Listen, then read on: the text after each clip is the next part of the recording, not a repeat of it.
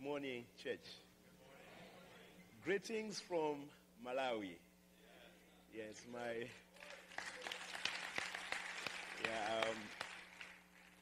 my daughter couldn't allow me to come, and she said, "Daddy, I want to go with you."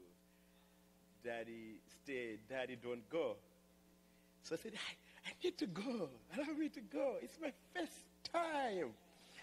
So she said, "Okay, you go on one condition." I said, "What?" She said, "Buy me 2 umbrellas. So I need to buy 2 umbrellas when I'm going back home so that my daughter can be happy and excited. 2 days ago, she called me and she said, "Dad, we are praying for you." You know, she just turned 4 and she's able to pray for Daddy. She said, "Daddy, we are praying for you," and this is her prayer. "God, be with Daddy. He is in America." Hallelujah. So that is how good it is to know Jesus. It is so nice to train our kids. They know that our only hope comes from Him. Our protection comes from Him. He's everything that we have. And I'm excited what the Bible says, train the child while he is young. When he grows up, he will never depart from the way. And that's our responsibility. Hallelujah. So I'm excited and happy to be with you all here. It's the pleasure or pressure. In Malawi, we struggle to pronounce R or to differentiate between R and L. So you would actually see people say, "Oh, it's my pleasure to stand before you." Or maybe they will say, "It's my pressure to stand before you." But nevertheless, you understand what they're talking about. So I'm warning you, next time you come to Malawi, they'll tell you, "Let's close our eyes and play."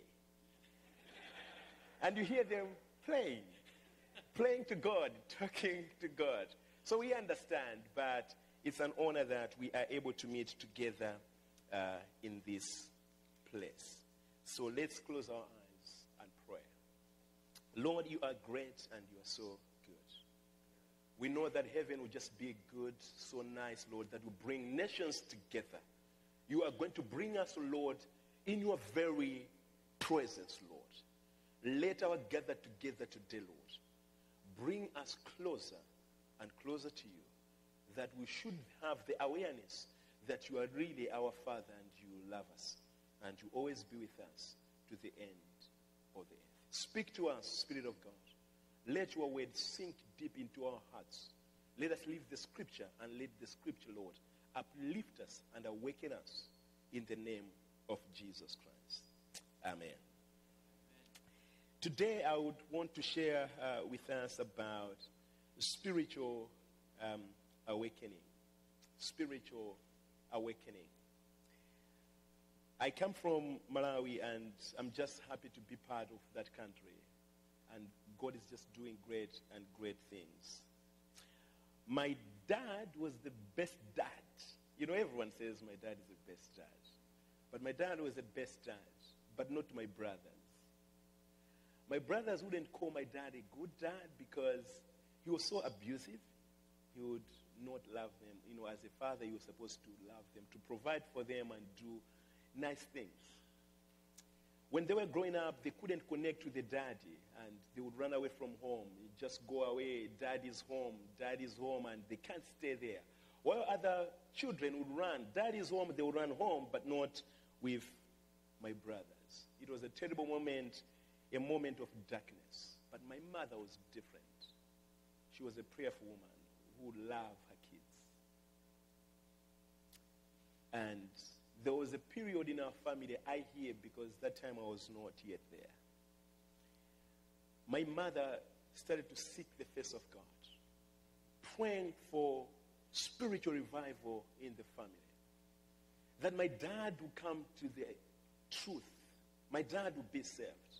And she started to pray, seeking God, fasting, seeking God.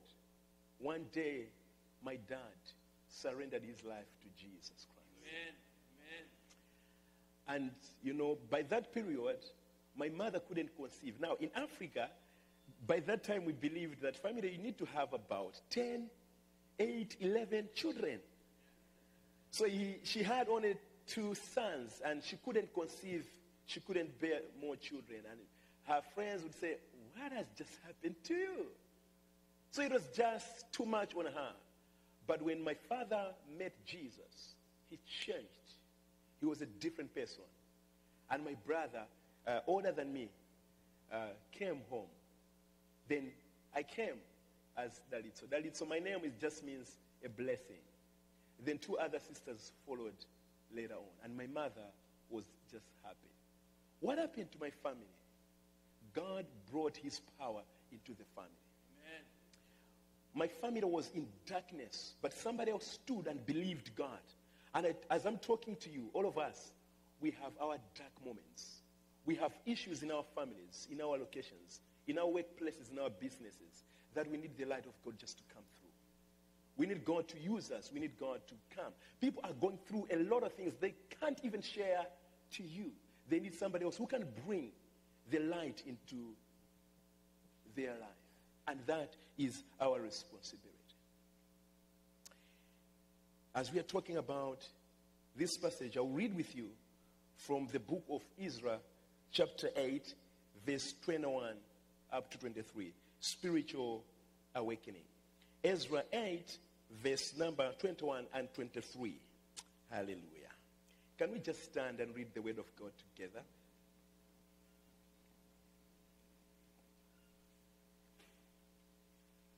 It says, let's read, I would love to hear voices. Louder. Let's begin from verse 21. There, by the Ahava Canal, I proclaim a fast, so that we may humble ourselves before our God, and ask him for a safe journey for us and our children with all our possessions. I was ashamed to ask the king for soldiers and horsemen to protect us from the enemies on the road, because we had told the king, the gracious hand of our God is on everyone who looks to him, but his anger is against all who forsake him. So we fasted and petitioned our God about this, and he answered our prayer. Hallelujah. We may take our seats. Praise the Lord. This is a period where the children of Israel were in exile in Babylon. They were far away from home, and they were not connected to their God. But God started to do something new in their lives.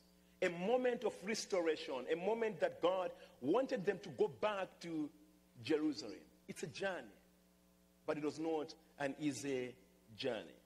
So you would see that God wanted to bring an awareness, the relationship that he had with the children of Israel. But to do that, he needed to take them out of exile to their own land. Jerusalem, a spiritual city. For us to get the context of all this, we have to get now to the background of this situation. What happened for them to be in exile? What happened for them to be in Babylon? We'll read from 2 Chronicles chapter 36. 2 Chronicles chapter 36. I'll share with you from verse number 11, and it says, Zedekiah was 21 years old when he became king. And he reigned in Jerusalem 11 years. And notice what the scripture says. He did evil in the eyes of the Lord. He did evil in the eyes of the Lord, his God. He did not humble himself before Jeremiah the prophet, who spoke the word of the Lord. He also rebelled against King Nebuchadnezzar, who had made him take an oath in God's name. He became stiff-necked and hardened his heart and would not turn to the Lord, the God of Israel. Furthermore, all the leaders and of the priests and the people became more and more unfaithful, following all the detestable practices of the nations and defiling the temple of the Lord, which he had consecrated in Jerusalem. You see, this is the background. This is what made the children of Israel to be thrown to exile. This was the comfort zone, the place they loved to be. They loved to be in Jerusalem, but something actually happened, and God said, I can't stay with you anymore. What went wrong? So God had to send them to exile in hope that they'll cry out to God for restoration, in hope that they'll realize that they need God. And what was the reason that God had to leave them? You see, number one, we see the reasons why they went to exile. Number one, he says, they did evil in the eyes of the Lord. They were evil people. They were practicing evil. It is a sinful life. You and I can agree. The world we are living in, people are doing evil things. They are not afraid of God. They have no regard of God. Evil now is good. What you call sin now is good. What you call good, it's bad. And that's what we are getting into. And that's what we are accepting. And we say, whatever your God says, I have no regard of God. Evil. In the eyes of God. They have no idea that God is holy. They just want to satisfy themselves. That was the first reason. Sinful life. Number two, notice, he says, he did not humble himself. You see, our leaders and many people among us, pride is an issue. There are many things that we struggle with, but one thing that we struggle with, as much as we are Christians, is pride. It's pride. I know many people that are educated, they can't associate with other people because of their school. People that have things, they say, no, I can't associate with others. Oh, I'm so educated. I know a story in Malawi that one pastor refused to go in a village set up in a rural area simply because he was a PhD holder. How can a doctor, the whole doctor, go to a village? I'm so educated. Pride. You see, we have issues with pride. But maybe we don't. But God knows. The scripture actually shows that if we are so proud, God will resist us. God's grace cannot come on us. That was the second reason. There was no humbleness in this man. He was not humble before God. The third thing that we see is that he had to break an oath. Not just because the king was harsh on him or whatever reasons, but notice what the scripture says. He took an oath in God's name. You see, many people nowadays, we are using the name of God in vain. We can make an agreement here to say, okay, we are agreeing in the name of God. But 2 days, what happens? No, we break the promises. We've made commitments here in the church. We are going to serve God. But what happens? We say, no, I'm busy nowadays. I can't serve anymore. But we forget that we took an oath in God's name. So that's what he did. So he broke an oath that he made. Not only that, you see that also he turned away from God. He would not turn to the Lord. So he said, God, I have nothing to do with you. I can handle it on my own. I am the man. I can handle it. I know how to do things. God, I don't need you anymore. I'm the king. Therefore, I can handle it. You see, many are the times that we run away from God. There are situations in life that we think we can sort them out. We only turn to God when things are hard on us, when things are bad on us. But you see what God wants from us? Even small issues in our life, we need to come back to the Lord. Never ever turn away from God, because God will throw us away. This king, he turned away from God. The last thing that caused the people to be in exile, notice on verse number 14, it says, furthermore, all the leaders, all the priests, and the people became more and more unfaithful, following all the detestable practices of the nations.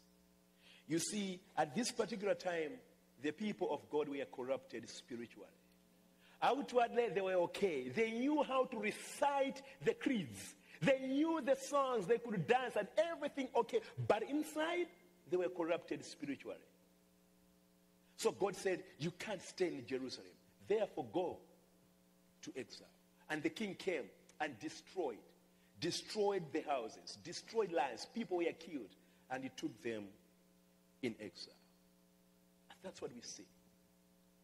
When we come now to the book of Ezra, it's when now you understand why these people now are so passionate to say, God, restore us. We want to go back. Because they were not in the presence of God. They were not in the place they would worship God freely. And therefore they needed to go back. I pray that all of us, if we are not in the very presence of God, something should begin to work inside us to push us to say, I need to go back in the very presence of God. I want just to fellowship with God. I want to have that deep connection with my Father. God is our Father. You don't have to worship God because you are in a church set up in this building, but you need to have that sweet communion with your Jesus even at your workplace. You need to fellowship with Jesus right in your home. But you see what? God wants you to recognize that these are the very same things that pushes people away from God. So you need to recognize that I need God, but I need to turn away from all these things. Hallelujah. Let's turn our Bibles now to Ezra chapter 1 and see how now God acted. What was the response of God? What did God do to make sure that he restores the relationship? He restores his own children. So you see God, if you read the same book of 2 Chronicles, which I'm not going to read, but you can read on your own. Towards the very end, you find that the king had to decree that the children of Israel have to go back to their own place. Ezra chapter 1, verse 1. It says, in the first year of Cyrus, king of Persia, in order to fulfill the word of the Lord spoken by Jeremiah, the Lord moved the heart of Cyrus, king of Persia, to make a proclamation throughout his realm and also to put it in writing. Jump to verse number 5. Notice it says, then the family heads of Judah and Benjamin and the priests and the Levites, everyone whose heart God had moved, prepared to go up and build the house of the Lord in Jerusalem. You see what God is doing? Same situation with my dad. God wants to touch the hearts of men. Spiritual awakening. That's why Paul says we were dead in our own transgressions. But you see what God has done? He says he has quickened us up. He has raised us up so that we can become spiritually aware, spiritually sensitive. How does God do that? He says he touches the hearts of men. If you read other versions, in actual sense, it says, the Lord stirred up the spirit of Silas. You see, God can use anybody for his God glory. If we can't serve God, God will find somebody else far away from us, but God will stir that person's heart and will begin to seek after God. Amen. For revival to come, God has to touch the hearts of people. God wants us to serve him with our spirits. The inner man has to be connected to him. We have to surrender everything to him. So God comes and touches the inner man, the spirit man. He stirs the spirit man. And then something inside us begins to come up. There's hunger inside us. There's a burden inside us to do the things of God. You see what God did? He touched the inner man. He touched the soul of a man. And this is Cyrus. God is using a Gentile to bring spiritual awakening. God is using somebody else far away from the commonwealth of Israel for his own glory. God, ladies and gentlemen, can use somebody else far away from us, far away from his kingdom, far away. But God can use somebody else to challenge us the way we live. You see, many of us, we are Christians, but the way we live, we can't differentiate between who is a Christian and who is not a Christian. But God can challenge us by raising up somebody else who can challenge our lives. It's my prayer that God will work in us.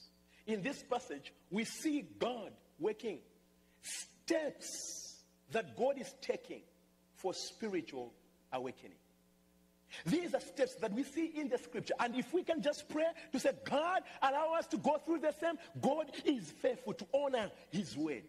He can actually do it. What are these steps? So like I've just showed you, the number one is that God has to touch the hearts.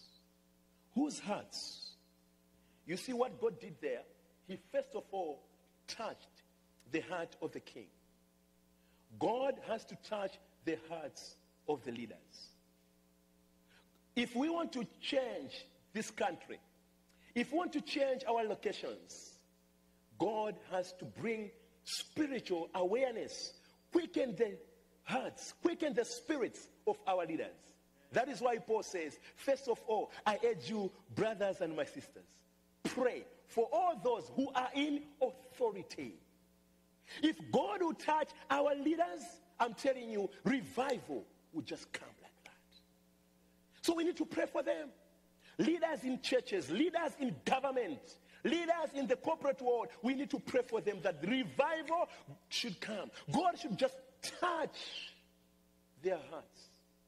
Then our children will live a peaceable life. So the first step that God will do is to touch the hearts of leaders. People that are influential. People that have power to make decisions. And God wants to use these people. Number one, we see God reviving the lives, awakening the lives of the leader. King Silas is an example. I pray that God will revive, will awaken the leaders of this country. God will revive, will awaken the leaders of the church in this country. Not only leaders, but notice also that God wants to awaken the spiritual lives or quicken the lives of everyone. Notice in verse number 5 it says, then the family heads of Judah and Benjamin and the priests and Levites, everyone whose heart God had moved. It's everyone. So your pastors need spiritual revival. I am a pastor. I'm telling you, sometimes people think that everything in me is just okay. People think because I went to Bible school, things are just okay. No, it's not true. There are some pastors who are dry inside. They are not spiritual. They know how to exegete. I hope you know that word, exegesis. They know hermeneutics. They know how to conduct Bible studies. In fact, sometimes pastors are too busy to make sure that programs are running in a church. But deep down their hearts, things are not okay. They are spiritually dead. But you see what God will do? Will begin to work in their lives. The priests, the Levites, everyone who is working in the church, for revival to come, for spiritual awakening to be there. God wants people that are committed to the church to commit their lives fully to him. And that's it. Without that, hey, we are wasting our time. That is why we need to pray for our pastors. We need to pray for the people that are working in the church, for spiritual awakening. There's a lot in this world. We are living in the information age where we can argue over philosophies. But you see, when God awakens the hearts of men, there's no place for arguments. You agree, you are one, and that's what we need. We don't need just head knowledge. We need spiritual awakeness. You can have all the stuff you want to have in your head, but we need God to come and touch us. And that has to come to the priests and Levites. I'm coming from Africa. We are so communal. It's a family thing. You don't just make decisions on your own at times. You consult. Everyone is involved in your decision. If you want to get married, hey, all your brothers or your elders will be involved. If they're not happy about the person you want to marry, they'll say no. And you agree. It's communal. But you see from that scripture, you see that the Bible talks about family heads. That verse is not just there. That word is there for a purpose. You see, God wants people in our families. People should rise up. People should stand as heads of the families. And God wants to quicken husbands, wives, mothers. That's what God wants to do. If God will not touch our fathers, our mothers, there will not be spiritual revival in the family. That's why we need to pray. Say, God, start with me as a husband. Start with me as a wife, as a mother, as a head of the family. And then revival, spiritual awakeness will go through to everyone in the house. Hallelujah. So you see also that it's tribal, like I said, Judah and Benjamin. We can't connect much, it's in the past. But we have families. So this is what we see that God is doing. First step, leaders. Second step, priests. Third step, people that are heads of the families.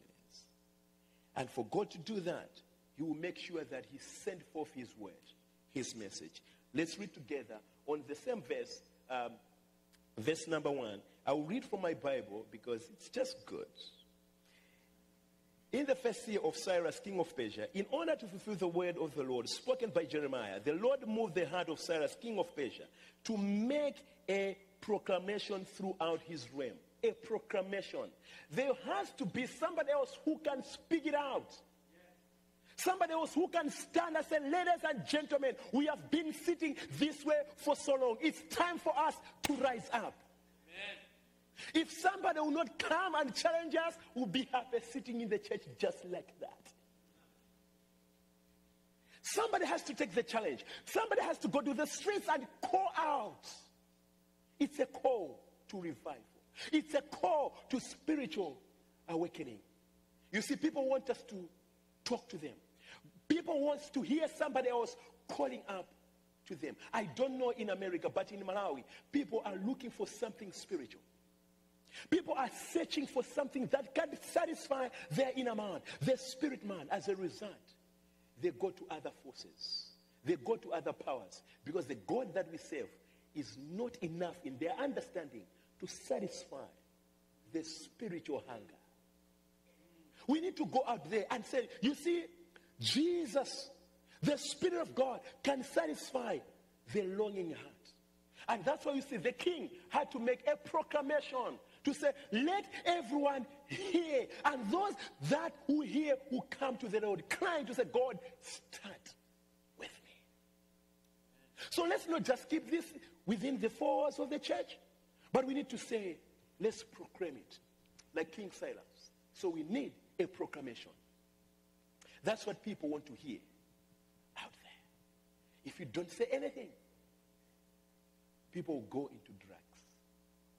People will go into bad things because they want to satisfy the inner man. But God wants us to go and proclaim. Not only that, but last thing that we see, there has to be a response on verse number 5. If there is a proclamation, people have to respond. And right now, God is calling all of us to respond to the call to say, God, awaken my spiritual life. Awaken my inner man. I know people in Malawi, once a preacher preaches a most powerful message, they'll go back home celebrating. It was powerful. It was powerful. It was powerful. Next Sunday they'll come, they'll also say the same way. It was powerful. But nothing is changing in their hearts. They're not responding to the powerful message.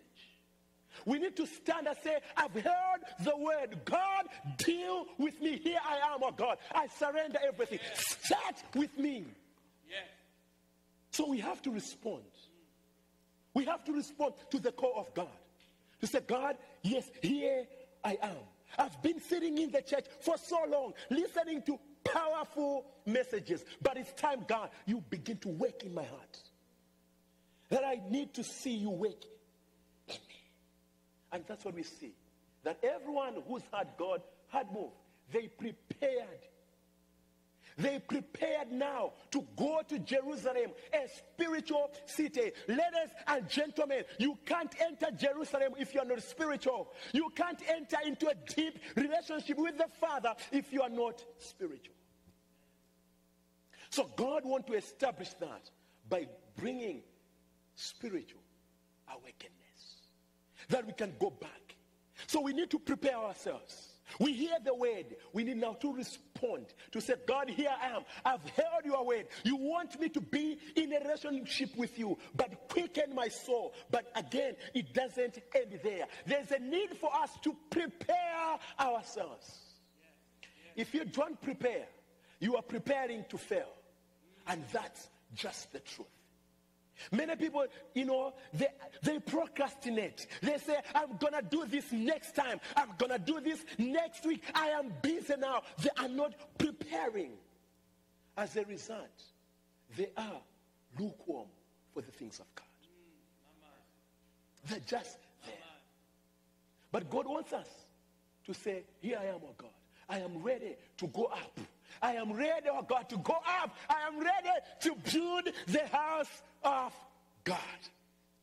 And Paul says, don't you know that your bodies are the temple of God? Yes. Don't you know that the Spirit of God resides inside you? We are the temple. As we meet together like this, we are the temple of God. But is God here? Can you sense him? Have you sensed the very presence of God? Or you are just waiting for the day that you meet God in heaven? We are the temple of God here. When we come to worship God, we need to experience him.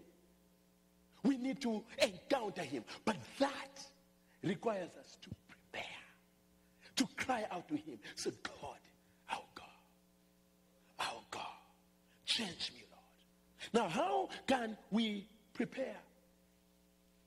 How can we prepare for the spiritual awakening? How can we get there? What can we do as a church? What can we do as an individual? That's why now we go to Ezra chapter 8. That's where I want us to look and cry out to God. To say, God, I want to be prepared. I want to prepare for spiritual awakening. Read with me from verse 21. There, by the Ahava canal, I proclaimed a fast, so that we might humble ourselves before our God and ask him for a safe journey for us, our children, with all our possessions. He also continues, says, I was ashamed to ask the king for soldiers and horsemen to protect us from the enemies on the road, because we had told the king, the gracious hand of our God is on everyone who looks to him, but his great anger is against all who forsake him. So we fasted and petitioned our God about this. And what did God do? He says, God answered the prayer. God answers prayer. Now, what can we do according to this passage? He says, fasting is the first thing that we need to do to prepare for spiritual awakening. What is fasting? People talk about fasting in different ways. But I think my simple definition is stop eating. Stop eating and seek God. That's it. I mean, in our country here, you've got a lot of things that can distract you from God. You have all the gadgets around you. And some of you will say, okay, I'm fasting TV. In Africa, that doesn't work. People don't have much TV, don't have much of these things. Can we say they are fasting? They're not. They fast food, not eating. When you are not watching TV, it's just spiritual discipline. You have to discipline yourself. If you are not on the computer, it's just discipline. But ladies and gentlemen, there is another level which is very, very hard. Skipping food. Many people can't afford to do this. Many people can't fast. They'll say, no, this is too much, brother. Maybe it's for pastors, not us. I'm here to challenge you. You read from Old Testament and to New Testament. People of God have always fasted. Seeking God. I said, Lord, here I am. Food does not define my life. That's what Jesus says. Man does not live by bread alone, but lives by every word that comes out of the mouth of God. He says, I will leave food beside, but I want to seek after God. A church that can fast, a person that can fast is preparing himself for spiritual awakening. In the book of Jonah, I'm so encouraged. Jonah chapter 3 talks about, God sent Jonah to Nineveh. Go preach the word of God there. When he went there, he preached with hope that God will punish them. Do you know sometimes we tell people the gospel with, not in a good way? We tell them, I'm warning you. If you don't turn to Jesus, he's going to throw you in hell. I mean, that's the truth, but I think we have to share it in love, right? So Jonah was like that. God has sent me here to warn you. If you don't repent, he's going to send you to hell. He's going to destroy you. And Jonah was waiting for God to do that. But you see what the people of Nineveh did? The Ninevites? They said, oh, God is angry with us. And the king said, no food. We are going to fast. No water, no food. No animal should eat. No human being should eat. And the whole city fasted. Everyone was fasting. Older people, younger people, sick people, everyone in the city, they said, there's nothing we can do, but we need now to fast. No eating. Ladies and gentlemen, the day this church will make a decision to say, we are fasting, boom, God is going to get in. The day we shall fast as a church, praying for this location, pray for this country, boom, revival. It's coming. You see that in the book of Jonah. You're going to read that on your own. Why do we need to fast? Not eating the food. I know food is so nice. So good. In fact, I love American food. American food is just nice. Pastor Lario, usually he says, you are an African, but you don't like food from Africa. I said, yes, I'm an African outside, but inside I'm an American. So I need American food. But it's not easy to skip meals. But you see, we need to ask God. To say, God, help me, give me grace to fast. Why fast? What is the purpose of fasting? Number one, the reason we need to fast, number one, is to humble ourselves before God. When we are fasting, we come before God to say, Lord, there's nothing that can satisfy me. You are the only one who can satisfy me. So I come with humbleness. So fasting humbles our souls, humbles our hearts before God. That's why when you read in James chapter 4, verse number 6, it says, God gives grace to the humble. But God opposes the proud. You see, if we humble ourselves, God shall lift us up. He shall give us grace in this life. But if we are proud, God shall resist us, oppose us. And you see, many people in the Christian circles, it's not necessarily that the devil is opposing them.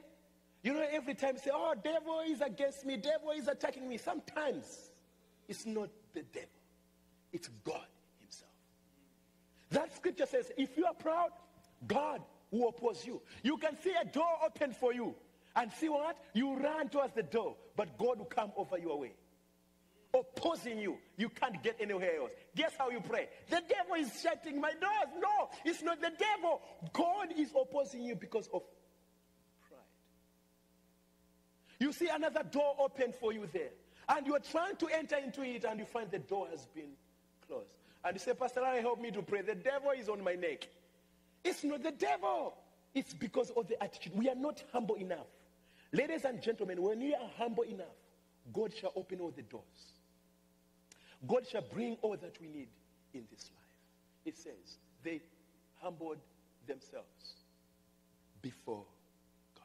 So fasting helps us to be humble before God, to humble ourselves. Not only that, but also it's self-denial. You have to deny yourself. It's a sacrifice. It's a cost that we need to pay. I'm reminded of the words of Paul.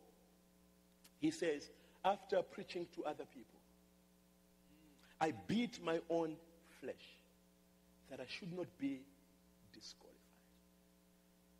What does he do? Does he take, sticks and beat himself? Just like that? No. He's talking about fasting. I deny the pleasure of this life. That I can submit myself to God. You see, sometimes we need to deny certain things. We need to fast so that we can deny ourselves and submit ourselves to God. Is to die to the flesh. One of the biggest enemy that I have, it's not the devil, but my own flesh. You see, many people think that the greatest enemy is the devil. No. The greatest enemy is my own flesh. Recognizing and realizing the greatest enemy sitting next to me. All I need to do is to fast. Say, God, deal with the enemy close to me. I go with him everywhere. I meet people, he stands up. I try to do good things. He says, no, you can't do good things. He's next to me. It's the flesh. How can I die to the flesh? I fast. Seek after God. So fasting helps you to be disciplined enough. The last one, which I'm going to read with you. Fasting helps you to have spiritual encounters. One of the passages that just blessed my heart, it's Matthew chapter 4. If you read verse number 2, it says, Jesus was in the wilderness where he fasted. Not only that, he was praying. He was tempted. But on verse number 11, which I want to share with you, and I hope it will bless your heart today. It says, then the devil left him, and angels came and attended to him. What is that? He just finished fasting. And you see here that the devil left, and then angels came. That talks about the spiritual realm. You see, when we are fasting, it helps us to encounter the things of God. It helps us to encounter the spiritual reality. The battle that we are fighting is not against flesh and blood. It's against the powers of wickedness. When you are fasting, God empowers your spirit. You are able to resist the devil. And you can win the battles through fasting. And you see it here, that Jesus, after fasting, the devil left him. And also, not only that, but the angels appeared. I don't know if you believe in angels. Yes. You do. Yes. Praise the Lord. Yes. You see, God can send his spirit. God can provide angels to protect us. And you see, when you fast, God just pour out his love to us. And his spirit come and cover us. That is number one. That fasting is what we need for spiritual awakening. Not only that, the second thing that we see from that passage is prayer. They had to ask God for a safe journey. And that's where I'm going to stop with you this morning. For God to awaken us, we need prayer.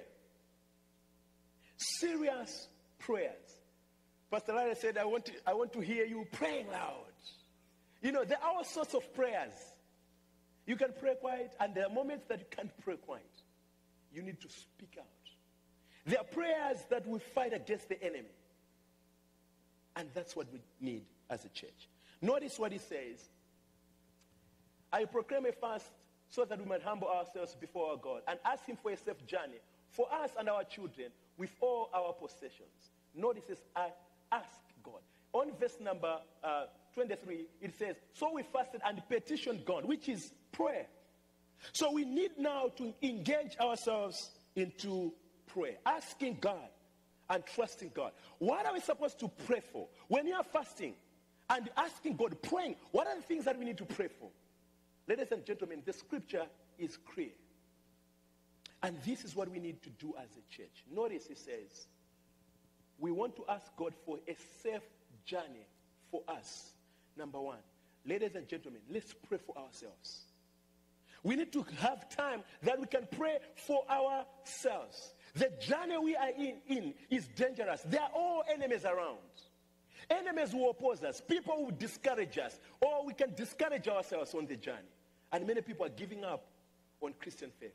Many people think they can't go on. But we need to pray. God, strengthen us. Revive us, oh God. Let us go on in our faith. So see, we need to pray for ourselves. Don't rely on other people. Don't think that the government can protect you. Don't think that the politicians can protect you. The systems of this world cannot protect you. Economics cannot protect you. All these things will crumble. I know people that are so happy when they look into their bank accounts. There's money. Oh, my life is okay. But you see, when money is not there, people are in depression.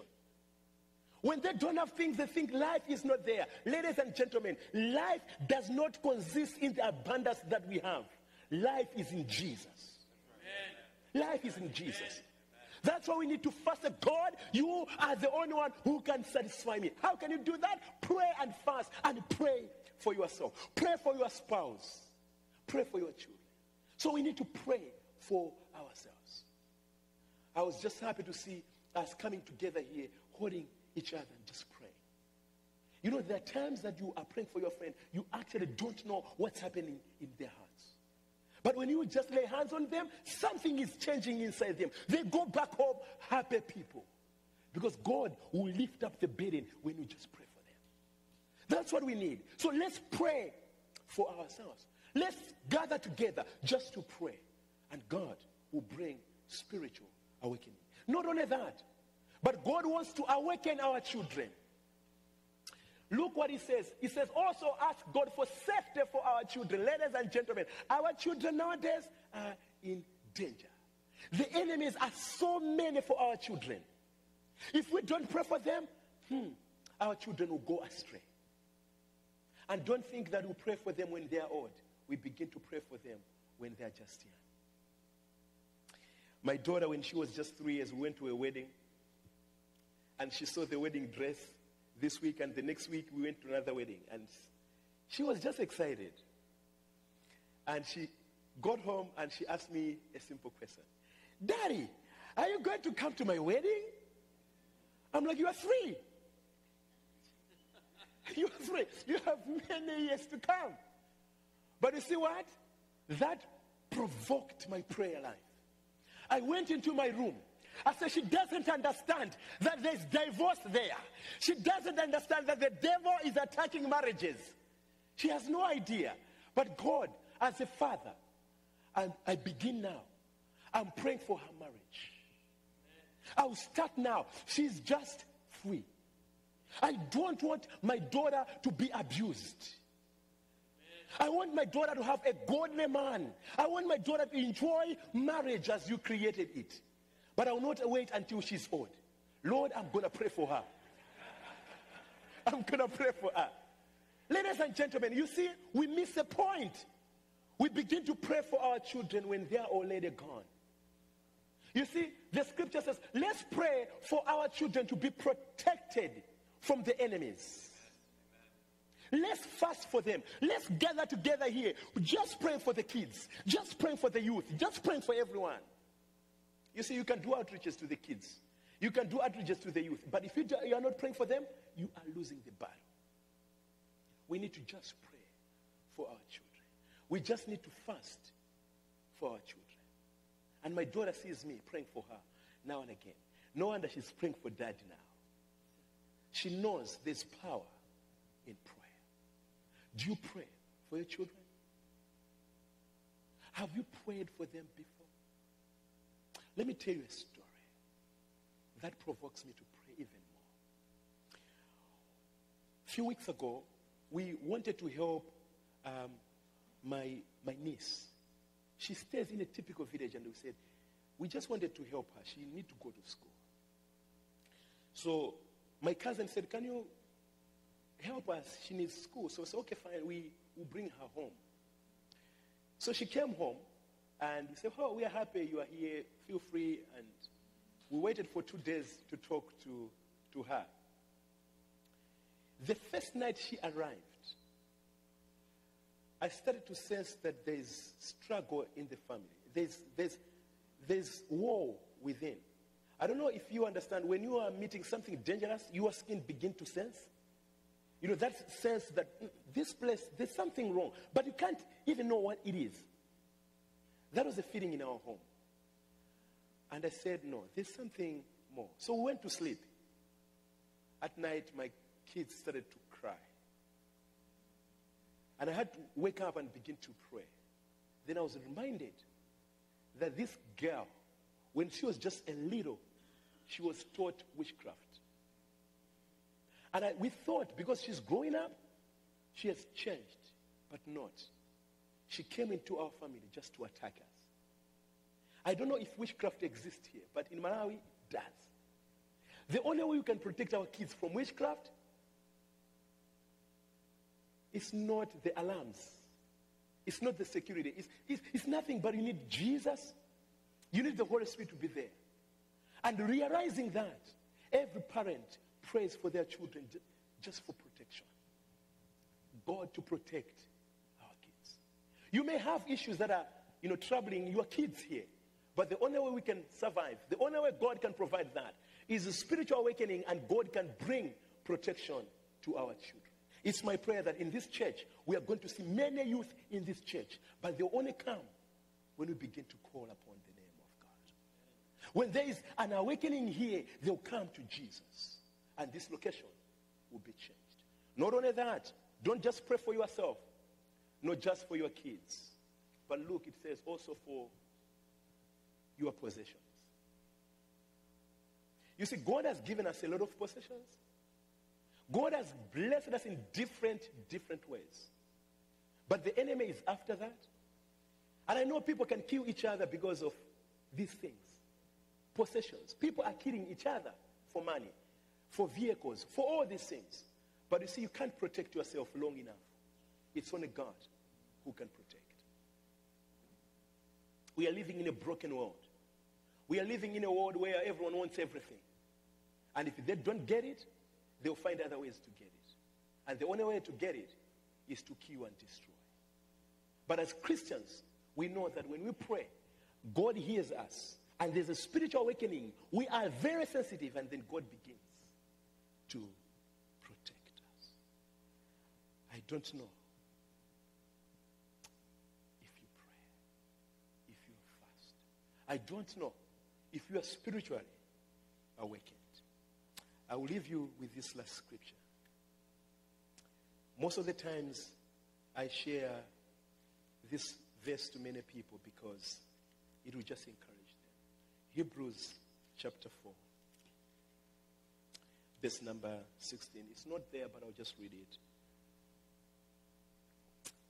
Hebrews chapter 4, verse number 16, it says, "Let us then approach God's throne of grace with confidence, so that we may receive mercy and find grace to help us in our time of need." You may be here. Maybe you feel that you don't need God. But the time of need will come. You will need Him. Many people think they don't need God in their lives. They don't need spiritual awakeness. But you see, when you approach God, God will show up to you. He's going to give you mercy. And He's going to give you grace to help you in time of need.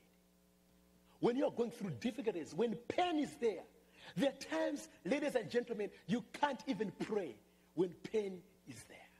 But God just provides the grace to help you in that time of need. You see, God is calling us as a church to awaken us, to bring that spiritual revival in us. And I hope today we are going to make a commitment to say, Lord, I've held your word. I'll go back home. I'll fast. I'll pray. I'll come to church. I'll fast and I'll pray. I'll desire, God, your presence. I'll desire your love. And just quicken my heart. Quicken my soul. Let's just bow our heads in prayer.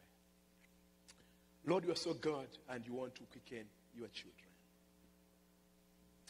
Thank you for this moment and thank you for this hour.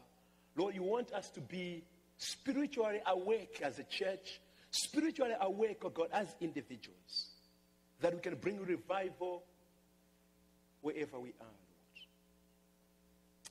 Lord, help us that you connect us to yourself through your Son, Jesus.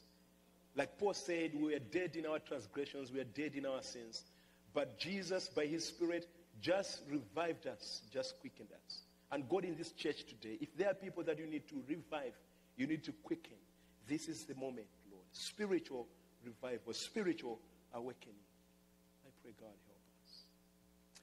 As every eye is closed, every head bowed, I want just to ask you, if you are here and you are not born again, you are not saved, you are not awakened, you are not quickened, you can be a good person, you can come to church.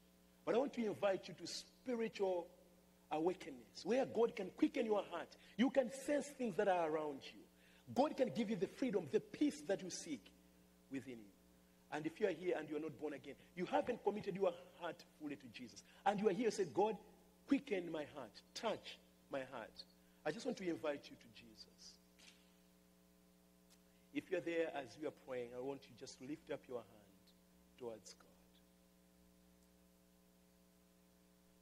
You can just lift one hand to him and say, God, here I am. I want to surrender my life to you. Quicken